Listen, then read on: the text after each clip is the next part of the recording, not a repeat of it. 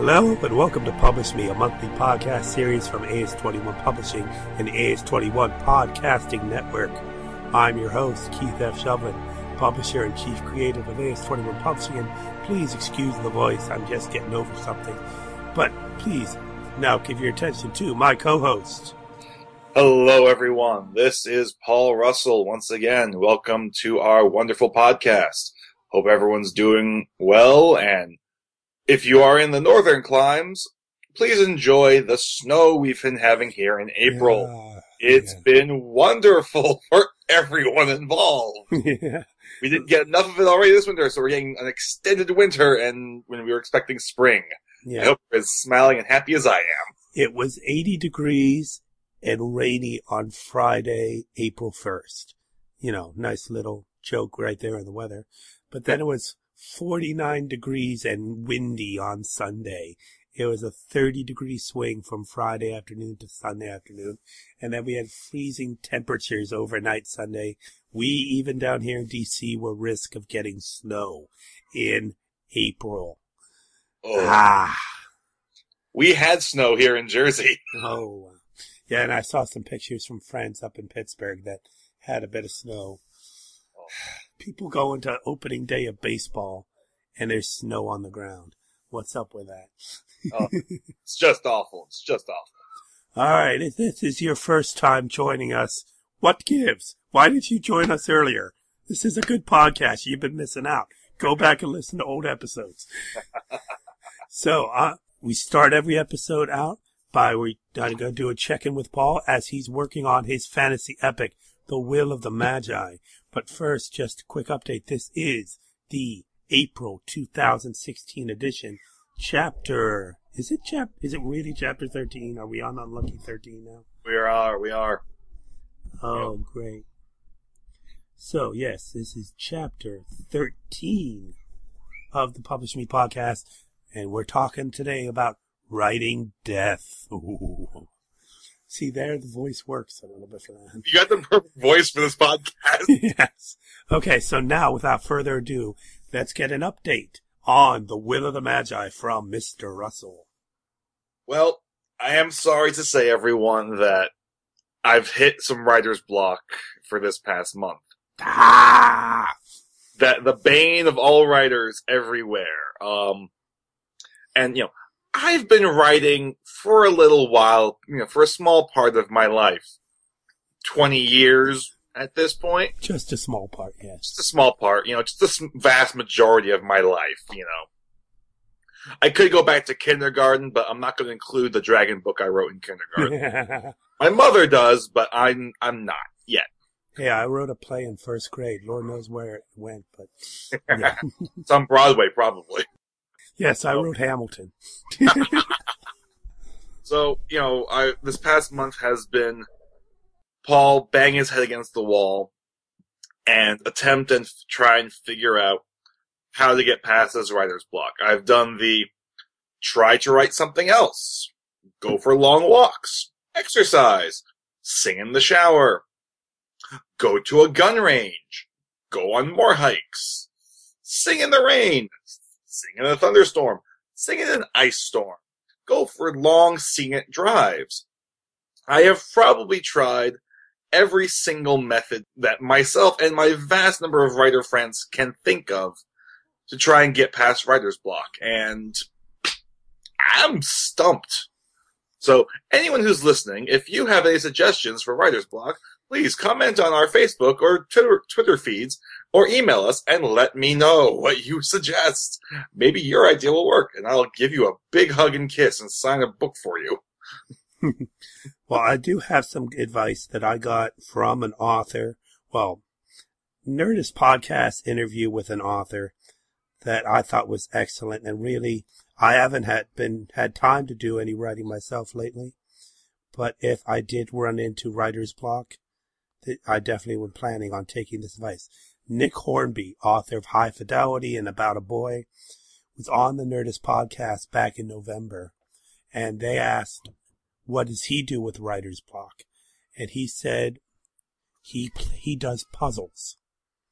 He will get a puzzle, a jigsaw puzzle, one of extreme difficulty, And the example he gave was he did a puzzle of the cover of the Beatles' Sgt. Pepper's Lonely Hearts Club Band. And it was a huge version of the cover such that there were like several pieces that were like a single of the flowers that spell out Beatles from the poster, from the cover. But by doing a puzzle, it was such a completely different expression of his mind than writing that it was able to get him thinking creatively and solving the puzzle, which then solved the puzzle of his writer's block to get him working again. And they asked him about, well, do you go online or anything? He goes, oh, absolutely not, because if you go online, you start reading, and then you're reading something else, and you get stuck in, a cycle of reading all these news stories or this or that and everything, and all of a sudden you've lost hours to doing nothing. Well, if you're doing a puzzle, you're not on the computer, you're not using the internet, and it's real easy to, if you get stuck on the puzzle, to go back to writing. So. This is true. I'm gonna be buying a puzzle tomorrow. Crossword puzzles work as well. Ooh, yeah, those will work. Yeah, because that really gets the pistons firing at times. So. Well, that's my advice. I haven't tried it yet, but that's what I suggest. I'll let you know. Okay. Yeah, you bet. Yeah, if this writer's block goes another month, we're gonna have a serious conversation here, Paul. Oh no. Yeah. Which isn't good because we're gonna have a guest next month, and we don't want to fight in front of guests. No. We'll have all of our listeners help us build a gladiatorial arena. No, God. I don't know. No one needs to see me in a gladiatorial arena. Okay. All right. So this is April 2016, Chapter 13, Writing Death. Now, just some quick updates. We are still sitting at 116 likes on Facebook. That's fine. Okay. I'm not going to push, but come on. We're sitting at 38 followers on Twitter. It fluctuates. Sometimes we get as high as 40. Now, just a quick shout out. We did get a shout out on Twitter from one of our followers. This is actually a friend of yours, Paul, Miss Megan Lacey. Woohoo, Megan. Yeah, good job. Yes, she tweeted to us back in February, so I'm really behind on sharing this. Saying, finally finished catching up on all the episodes of published podcasts just in time. Great stuff about the writing process, guys. #writer's life. And of course, we retweeted that. We responded. Thank you, Megan. We already recorded the next episode, so we'll have to save this for March. But you do get a shout out as a So then she came back, well, I have to support my friend Paul. Shout out is appreciated, but unnecessary. I'm just happy he's doing well. Well, obviously you're not doing well right now, so we're going to have to work on that. Yeah. I can give a shout out to a newer follower, Karen Wired. Started following us at Wired Karen. No other new followers since, Megan Lacey started following us before February at No Shame Educator. And Music Promotion World at Publicist Music started following us. Now, of course, I'm giving shout-outs now. I do reserve the right to edit out any shout-out I give if someone unfollows us between the time I say it and the episode gets released. Surprisingly, it's happened numerous times. Oh, no. Yeah, Twitter's fickle. Twitter. All right, and of course, you can continue to check us out on Podomatic. It's where we're hosted. You also find us on iTunes, Stitcher Radio, and of course our home on the web, media.as21.com, where we put up a blog post every time a new episode is out with an embedded play right there, so you can just go straight to media.as21.com, click on the link for audio podcasts and publish me, and listen to it right there on the AS21 website. Or you can listen on Podomatic or iTunes or Stitcher Radio, whichever you like. And of course, you can always reach out to us on Twitter at Publish Podcast, Facebook.com/Publish Podcast, on Google+, and of course, our email, publishpodcast AOIS21.com, AOIS21.com. Woohoo. We also have a YouTube channel. Sorry, I've been ill for most of the past month, so last month's episode has not yet been posted to YouTube, but hopefully both of these will be getting up hopefully at the same time, so we'll kind of catch up there. Okay, so let's get into the conversation. We're already got 10 minutes of this podcast down. Now let's talk death. Our favorite topics as writers. Oh, yes. Especially other people's deaths. Oh, well, obviously other people's death. We're not going to write our own. Yeah. That's George R. R. Martin. He doesn't write his own death. You know he already has. Probably. To piss off everyone, you know he's written his own death already. Yeah. And he's appeared in a TV show as a zombie, so, yeah. Yeah, I guess he's covered his own death pretty well. Okay, first, some background, some advice from higher power than us. So, reference for writers.tumblr.com, writing tips number 76, how to write a death scene. It's not about the death, it's about the life. Avoid schmaltz, go for details. So, nice, quick, concise one there. Now, personally, I've written death a few times. In my first novel, Polk Soliloquy, I had a dream sequence death in one part, and that actually inspired me to, in my second book, Life's Penance, to actually have the actual death of the main character early in the book, and then just dealing with the aftermath. So, but in Polk Soliloquy, we had the imaginary death of the main character, and then later we have, in a flashback scene, dealing with the death of a parent. In my second book, Life's Penance, you follow a main character for the first couple chapters, and then he dies at the end of chapter 3. And then the next couple chapters are just dealing with the aftermath, the funeral and everything. And basically what I did was I set up basically 3 protagonists at the beginning, but you only really focus on one until the death, and then the other 2 carry the rest of the book. But as I've done with the advice here, you don't spend too much time writing the death scene, because then it's overkill. I mean, it's even worse than Tarantino. It's all about the fact that this life is ending. And that's the important part. Yep. But then, of course, as this advice says, avoid schmaltz. You don't make it all time slowed down and he felt his life slipping away. Well, unless it's, a sickness or really intense death. So, and then some more advice from Orbit Books. 10 Things I've Learned About Writing About Death by Trent Jameson. 1, people have to die. Well, yeah, nobody gets out of life alive. Number 2, death isn't a joke. It can be cruel, ridiculous, and tragic. But if you treat it as a joke, it becomes meaningless. Number 3, death wants all the cool lines. The moment a character says, I am death, there's a certain amount of inescapable gravitas. Oh, if you're Oppenheimer, of course. I have become death. One of the greatest ad-lib lines. Number 4, not everyone dies every day. There may be a death a day, but nobody has to deal with death every day unless it's their business. Number 5, death isn't dying. Dying through illness or accident is the sort of stuff life manages. Death can be an ending to suffering. It's not the suffering itself. Number 6, death hasn't had a pale horse since it bought its first car in 1928. Oh, that's a great line. Number 7, people have been writing about death since writing began, of course. Shakespeare was really big on death. Homer. I mean, come on, how many deaths in the Iliad and the Odyssey?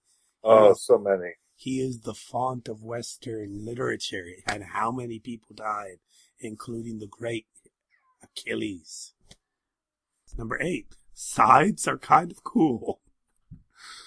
Yeah. Number 9, death is a good dancer. Yeah. Actually, no, not that matters, because the dance macabre is really just a conga line, and that's easy as long as you can kick and die with the music. Oh, God, no. Oh, boy. All right, number 10, when writing about death, you're really writing about life. Because that's the truth. You don't write so much death coming. You don't get a great ending, narratively speaking, without something at stake. Usually the bigger the better. Now, I've seen a post going around Tumblr about the most jarring deaths are the ones that people that have suffered or lived a long life and then, dying with unfinished business. So, all the deaths via J.K. Rowling and Harry Potter. Yes, absolutely. Absolutely. It's always interesting. You can tell a bad movie by how bad its death scenes are. Oh, absolutely. There's some that it's just there for shock value. It's not so much that this life is ending. It's just, somebody's dead. Mm. My best example was there's a movie that came out in the late 90s called Deep Blue Sea. Yep. About scientists at a secret base that have developed super sharks that are super intelligent because, that's a great idea. Well, it's always a great idea. Fantastic idea. And, of course, the sharks break out because they're now super intelligent. And they start attacking everybody. And spoiler alert if you haven't seen the movie and you're planning to see it, it actually is somewhat entertaining because, like I said, spoiler alert, the people you don't expect to survived. I mean, it's, the survivors are the really gung-ho adventurous guy who was against them doing all the work on the sharks in the first place, and the cook, played by LL Cool J. Yeah. But you have this scene where Samuel Jackson is the head of the company that's running this thing, and the shark's on the loose, and they're really dejected. They're gonna die.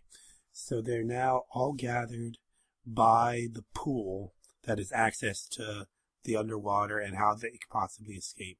And Samuel decides he's gonna Samuel the heck out of this and give this speech to get everybody going. We're gonna kick this shark in the nose and, really, we're gonna survive. We're gonna get out of here. We're not gonna let this shark eat us. And immediately, as soon as he says that, shark jumps out of the water and eats him. Of course, because that's exactly what had to happen. Yeah. It's just right when you're expecting him to really, in any other base under siege or, that kind of story, it's the person that's finally getting them all together so that they're going to survive, and he immediately gets eaten. I have to say, some of my favorite deaths via movies, I'm going to give 3 via movie, so spoiler alerts, and then 1 via, books. So some of my favorite deaths via movies would be 2 from The Princess Bride. Mm-hmm. So, spoiler alerts for that, upcoming spoiler alerts for lots of things. So just head on from now. The first one being the Vizzini, the strategist who wants to kidnap the princess and kill her. The death in the Battle of Wits. Yes, the Battle of Wits' death. Just him laughing, quiet, and keeling over. It's all of, 2 or 3 seconds of the movie, the death scene? Yeah. But that's an iconic death scene there. Because he pretty much thinks he's tricked the Man in Black. Right. He goes, never go in with a Sicilian when death is on the line. Absolutely. Dead. And he's dead. And you go into that scene knowing he's gonna die. Yeah. Nothing's gonna happen to the hero. Nothing's gonna happen to the princess. He has to die. It's the only way the scene can go. Yeah. And it goes, but it's still a great death scene. Mm-hmm. The other one from that scene is, of course, when Inigo Montoya Indigo kills the Six-Fingered Man. Yes. He runs him through the heart, and that's a fantastic one. Especially since leading up to running through the heart, he inflicts on him every wound back to him that the six-fingered man has inflicted on him. There was an interview I saw with, I can't remember his actor name. Mandy Patinkin. Andy Patinkin, thank you. Where they asked him, how he was able to convey the perfect emotion for that scene. And leading up to this, he lost his father to cancer. Mm-hmm. And in that scene, he was channeling him killing cancer to get his father back. So in that scene, as he, runs the six-fingered man through the heart, he gets his father back. In that scene is, how he said, what he said in the interview, mm-hmm. much, garbled by my poor memory. Right. But that one right there, I think, is one of the most, a much more iconic death scene. And of course, Princess Bride is a wonderful book. Oh, absolutely. That they did a pretty good, faithful rendition of for the movie. Mm-hmm. So, another favorite movie death scene of mine. This one's gonna catch me a lot of flack. I know. Send all your email to publishpodcast@as21.com and I will forward them to Paul directly. Thank you. You can all yell at me for this one, but The Last Samurai with Tom Cruise. Really? Where, the general dies at the very end of the movie after leading the failed charge on the miniguns. Mm-hmm. And, he's the last one to die, and Cruise has to, help him finish seppuku. I think that's a good scene. Okay. You got the true end, as we're talking about, showing how he lived. And you start the movie off with a suicide of seppuku at the very end, where the failed general, who just has all of his troops slaughtered by the samurai, mm-hmm. does it right there in the battlefield. And, Cruise gets captured shortly after that. He goes through his life. He lives life for that year as a samurai, gets accepted into the culture. And then he joins them against the now rebuilt Japanese modernized military. Mm-hmm. And they get slaughtered, just as they had slaughtered in the front, in the beginning of the movie. And the general dies as he lived, so. And then ultimately his death brings about all the changes he had wanted to show in the first place. My final death scene that I like, like is a hard term for this one, but one of the death scenes that I really, really gotta say affects me in a really interesting way is in Frank Herbert's Dune. Okay? Now, a lot of you who have read the book, spoiler alerts, whatever, remember that. A lot of you will probably say the death of Duke Leto Atreides. Absolutely. That is a fantastic death scene. Truly, truly amazing. Next one, however, the one that really gets to me, it's one that, a lot of people you gotta think about it, in my opinion. But a true death scene. Dying as you lived, showing the value of your life, the death of Paul Atreides' maternal grandfather. Just that, again, spoiler alerts for those, that siren should be going off perpetually for this episode. Remember, his maternal grandfather was the Duke Harkonnen. Duke Vladimir Harkonnen. And he dies toward the end of the book, just as the Fremen are laying waste with their atomics to the shield wall, attacking the Sardaukar and Harkonnen bases, and then ultimately claiming the planet for now Duke Paul Atreides. So, in my opinion, one of the best literary death scenes, again, is the death of Duke Vladimir Harkonnen at the end of Dune, where he is stabbed by Saint Alia of the Knife, Paul's abomination of a 2-year-old sister, who stabs him with the Atreides Gom Jabbar, and poisons him to death. And, and then it's one of the more horrific poisons, as they say early on in the book, it's a poison only for animals. And who dies but the main character's greatest nemesis dies by the thing that's only supposed to kill animals. So, again, remember, I love Duke Leto Atreides. He's, in terms of father figures in books, he's a fantastic father figure for the most part. Some minor issues that I will argue, sure. But Duke Vladimir Harkonnen definitely had a true death. Worthy of some grandeur, in my opinion, for literary purposes. It's a good one. So, I was thinking about it. What do you think is probably the most well-known death scene? Julius Caesar? Yeah. And I'd say it's even above Romeo and Juliet. Yep. And even, the complete and utter slaughter at the end of Hamlet. Well, I mean, the death of Julius Caesar, Romeo and Juliet. It ends. All of them.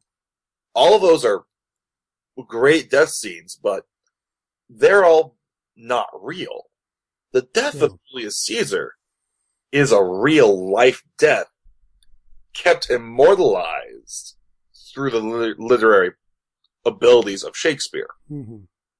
So I would absolutely say that's probably the most famous death there is, because it was based on fact. Anyone who disputes the fact that Julius Caesar was stabbed by 30 individuals, including his best friend, if you argue that, you're an idiot. I'm going to call you out. You are an idiot. I don't use it. Actually, I use the term lightly, but in this case, I'm serious. You're an idiot. Move on with yourself. Go study a history book. Read some books. Educate yourself. You're an idiot. But held and carried on in place by Shakespeare with the plays. Yes, Caesar is the most famous death, I think. Okay. Well, here's a list from the Telegraph in the UK.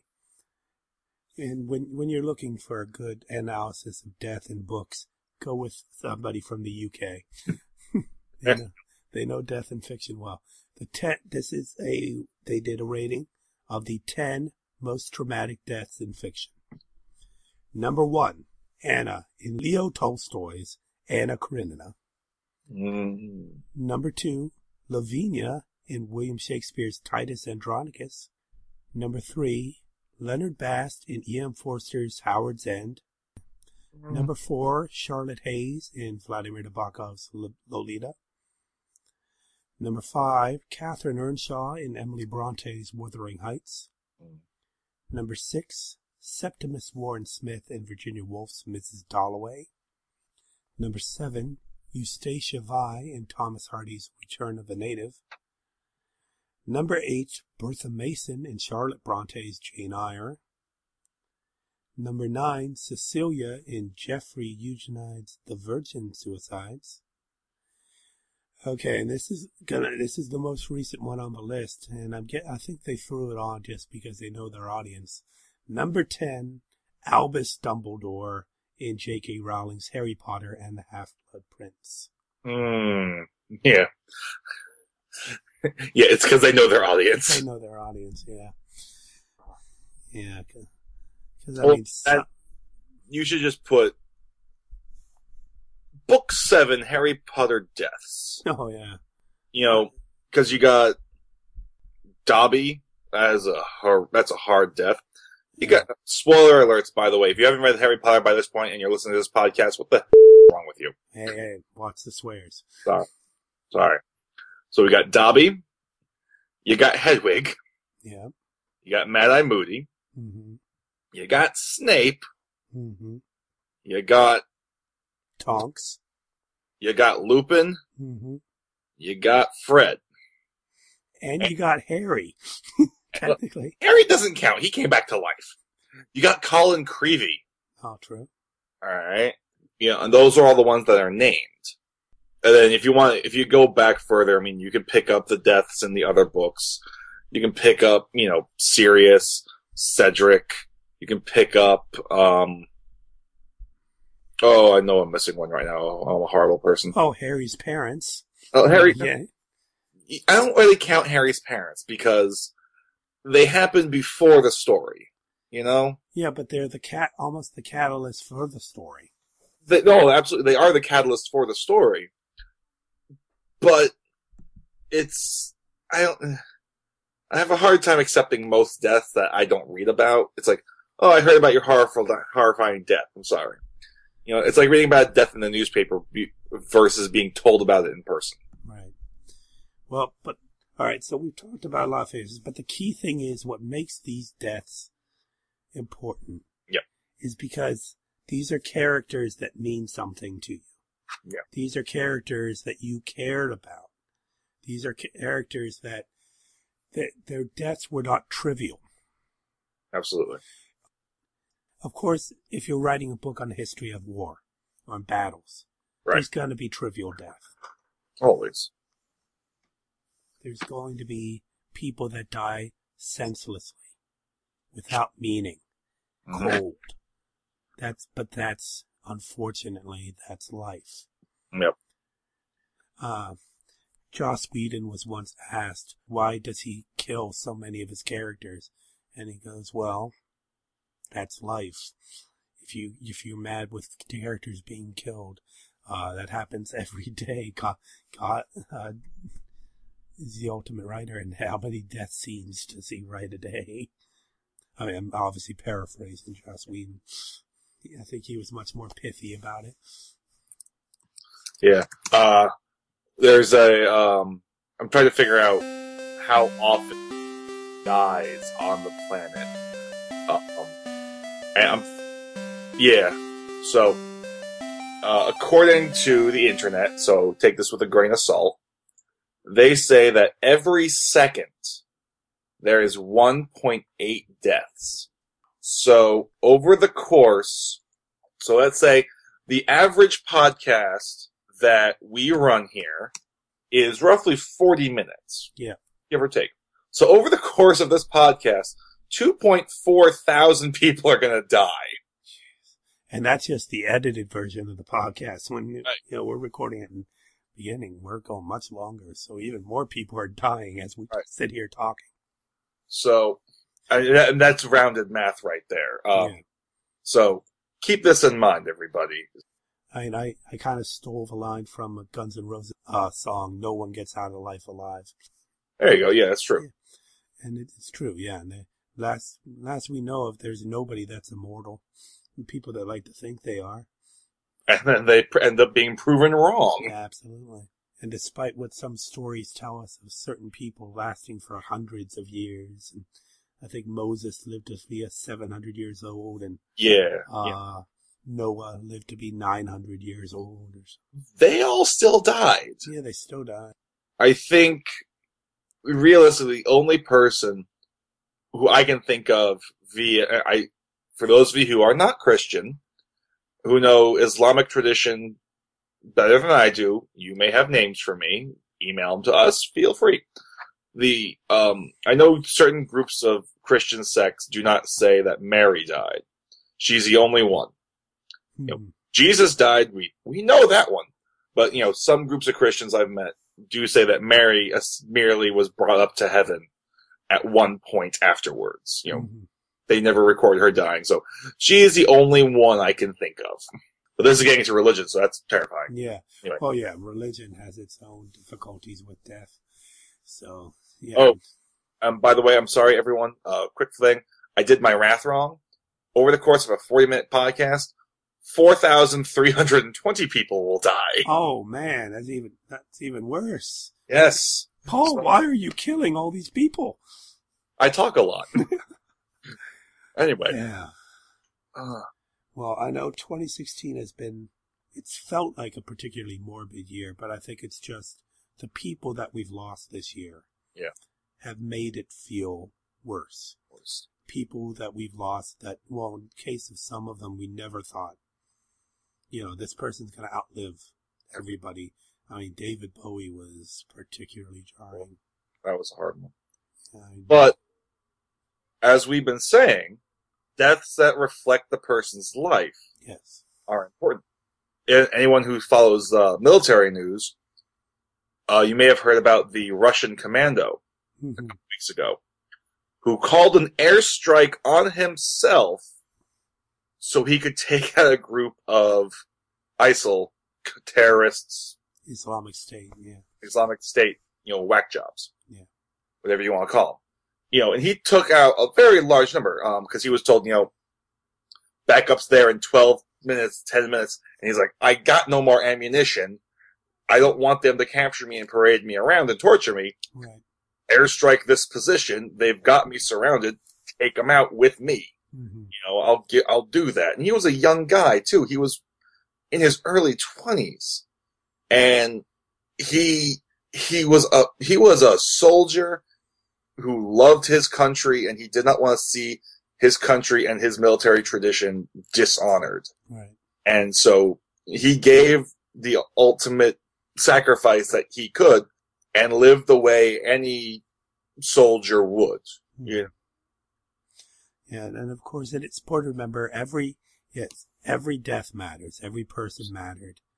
How they died, it just makes it different. I mean, I remember back when the Columbia disaster happened, back in 2003. Yeah. There were some people that were of the mind of, we're sitting here and we're feeling horrible about the 7 astronauts that were killed in the breakup of the Columbia.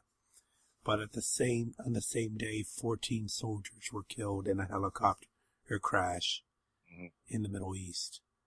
And the question was, we're paying all this attention to these 7, but here's 14. And why is it so important? But the thing is, to that point, it had been 17 years since Challenger? Yep. So people were not expecting. We were led to believe that spaceflight was safe. Of course, it was never true. It was just what people believed. So having the Columbia break up on return was just jarring to people. Because, unfortunately, pretty much to quote Heath Ledger's Joker in The Dark Knight, a bunch of soldiers die, nobody cares. You try to kill one mayor and people go crazy. And it's just what people expect. Oh, man. Okay, we could talk for hours about how dealing with death, but we're talking about writing death, and pretty much there's no better advice we could give than make it worth it. Yeah. Make the death pull at the person. Yeah. And and remember the death scene, it's not just the physical, it's not just how the person is dying, it's the emotional toll on those around them. Yep. Well, I've actually heard the advice that you never want to go to the funeral in a book. I went ahead and did the whole funeral for my main character in Life's Penance because I wanted you to be in the same position as the friends who had lost the character. So it's all in how. For the book, my book, obviously, the death was the jarring thing. The death was the big plot twist that carried the rest of the story and how people dealt with it. Ending, of course, with the friends gathering at the gravestone in the cemetery. So. Yep. But that's because that's where I was at that point in life. I was dealing with the loss of someone close to me who actually left us after I finished the book. But what was incredible was the day my character died in the book was the same day, different year, that the person died in my life. And then even crazier, I had a song play at the funeral. When we were leaving the funeral, the first song we heard on the radio was the song I had playing at the funeral in the book. Oh, wow. Yeah. That's messed up. Damn. But if you're writing, you should feel the emotion of the death because this is your character. This is part of you. You just killed off one of the voices in your head. Yeah. So I've written I've written a number of death scenes in my time. Not as many as I probably could have. Spoiler alert for Will of the Magi, but for others. I could have written a lot more, but, I don't need them as much yet. But soon. But a good death scene, yeah. And again, it could be a drawn out one, and it could be, could be a chapter's death, could be a sentence, could be a couple words. But again, the best advice we all going to have for you is pull at the heartstrings, make us feel your death. And if you can do that in a chapter, good for you. If you can do that in a sentence, good for you. As long as you got that emotion there, you're going to have a well done death scene. So that's the end of my advice. Yeah. I mean, foreshadow whatever, how much you're comfortable with foreshadowing. There's some good books that started out with the main character saying, "This is the story of how I died." Yep. There's some fantastic ones there. Yeah. We haven't even mentioned Incarnations of Immortality or Discworld yet. No, we're not going at it. We're not going there yet.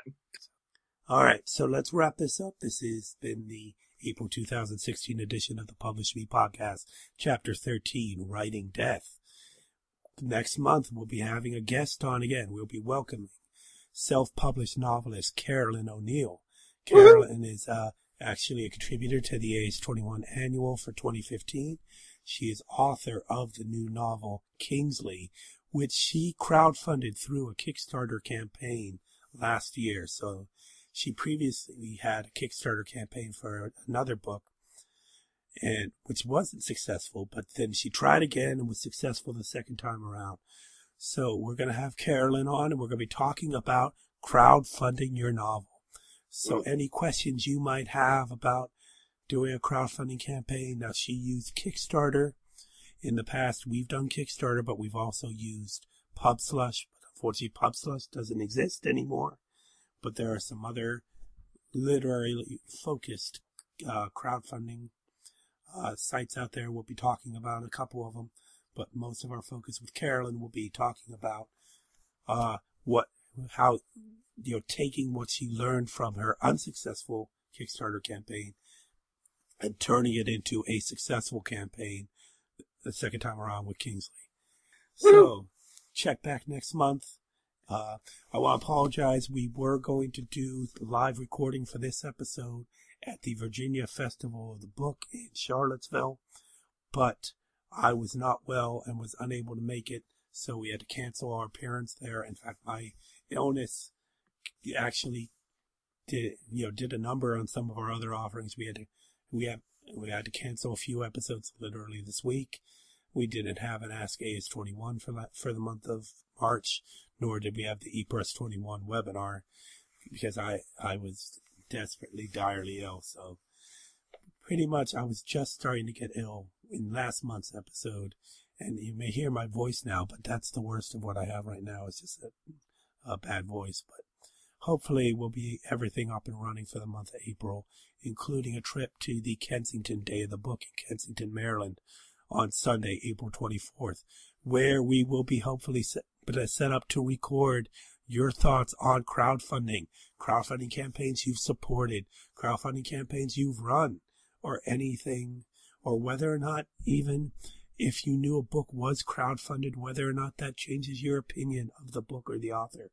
So come see us out in Kensington and let us know what you think, okay? Or as always, you can tweet to us at Publish Podcast. Find us on Facebook, facebook.com/Publish Podcast. Email us, publishpodcast@as21.com. Plus, also, we would love to hear from you in the way of reviews. Review us on iTunes, review us on Stitcher Radio, review us on our own website, media.as21.com, or on our host site, Podomatic. Either way, leave a few words. We're not going to ask for we're not going to say we demand 5 stars. We would like 5 stars. We think we've earned 5 stars, but you're the one reviewing, so we're going to leave it up to you. But just leave a few words because it helps us and helps make the show better. The more people we listen, hopefully we'll be able to get on more guests like Carolyn O'Neill or other people who aren't necessarily associated with AS21 directly, and get some more good commentary going on here that could be helpful for those would-be writers out there that are listening. So share, review, let it be known that you're enjoying our podcast. Hopefully, maybe it helps get other would-be writers listening, and then help create even more great literature that's out there to be read and enjoyed. Just like you will enjoy The Will of the Magi by Paul Dickinson. Absolutely. And once again, everyone, thank you again. Looking forward to talking to you next month. As always, where there are thoughts and ideas, there are stories. We'll see you next month. Thank you so much. Copyright 2015, AS21 Publishing, LLC. All rights reserved. AS21 Publishing. What do you want your book to be?